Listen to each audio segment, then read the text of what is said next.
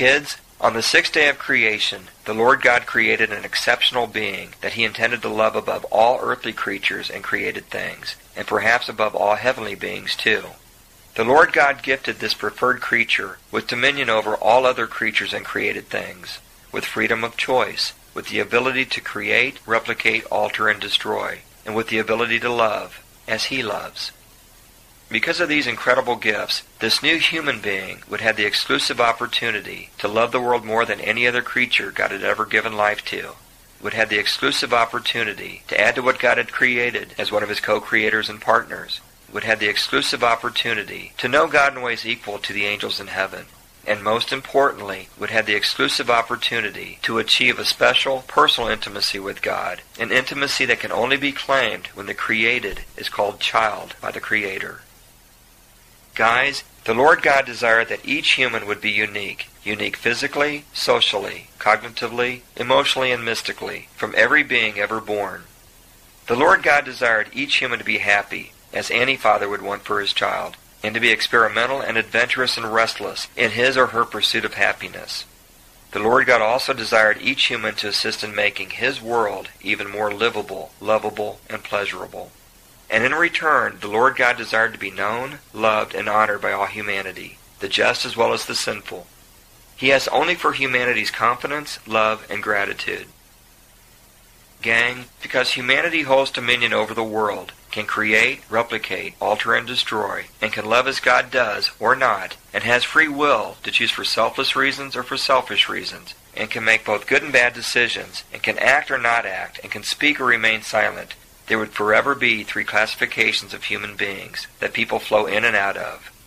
There would be earthly superhumans who travel a sensory path and pursue earthly achievements, creature comforts, and creature friends.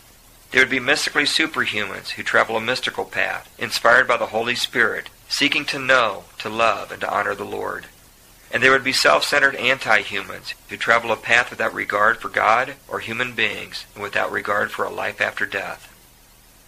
Guys, despite the vastly different types of human beings, it always has been and always will be the infinite desire of God's divine paternal heart to be Father, friend, and confidant to all humanity, the just and the sinful.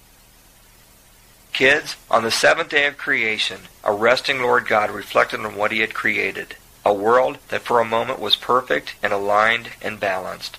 He looked at the two unique and uniquely gifted beings that he loved the most, walking about with adventure, wonderment, and joy in their hearts, free from any notion of pain, worry, or fret.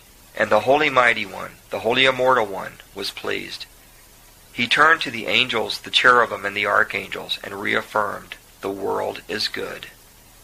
But as the Lord God rested, one particular creature hissed as it slithered towards the garden that was covered with various trees, including the tree of life and the tree of knowledge of good and evil that stood in the middle.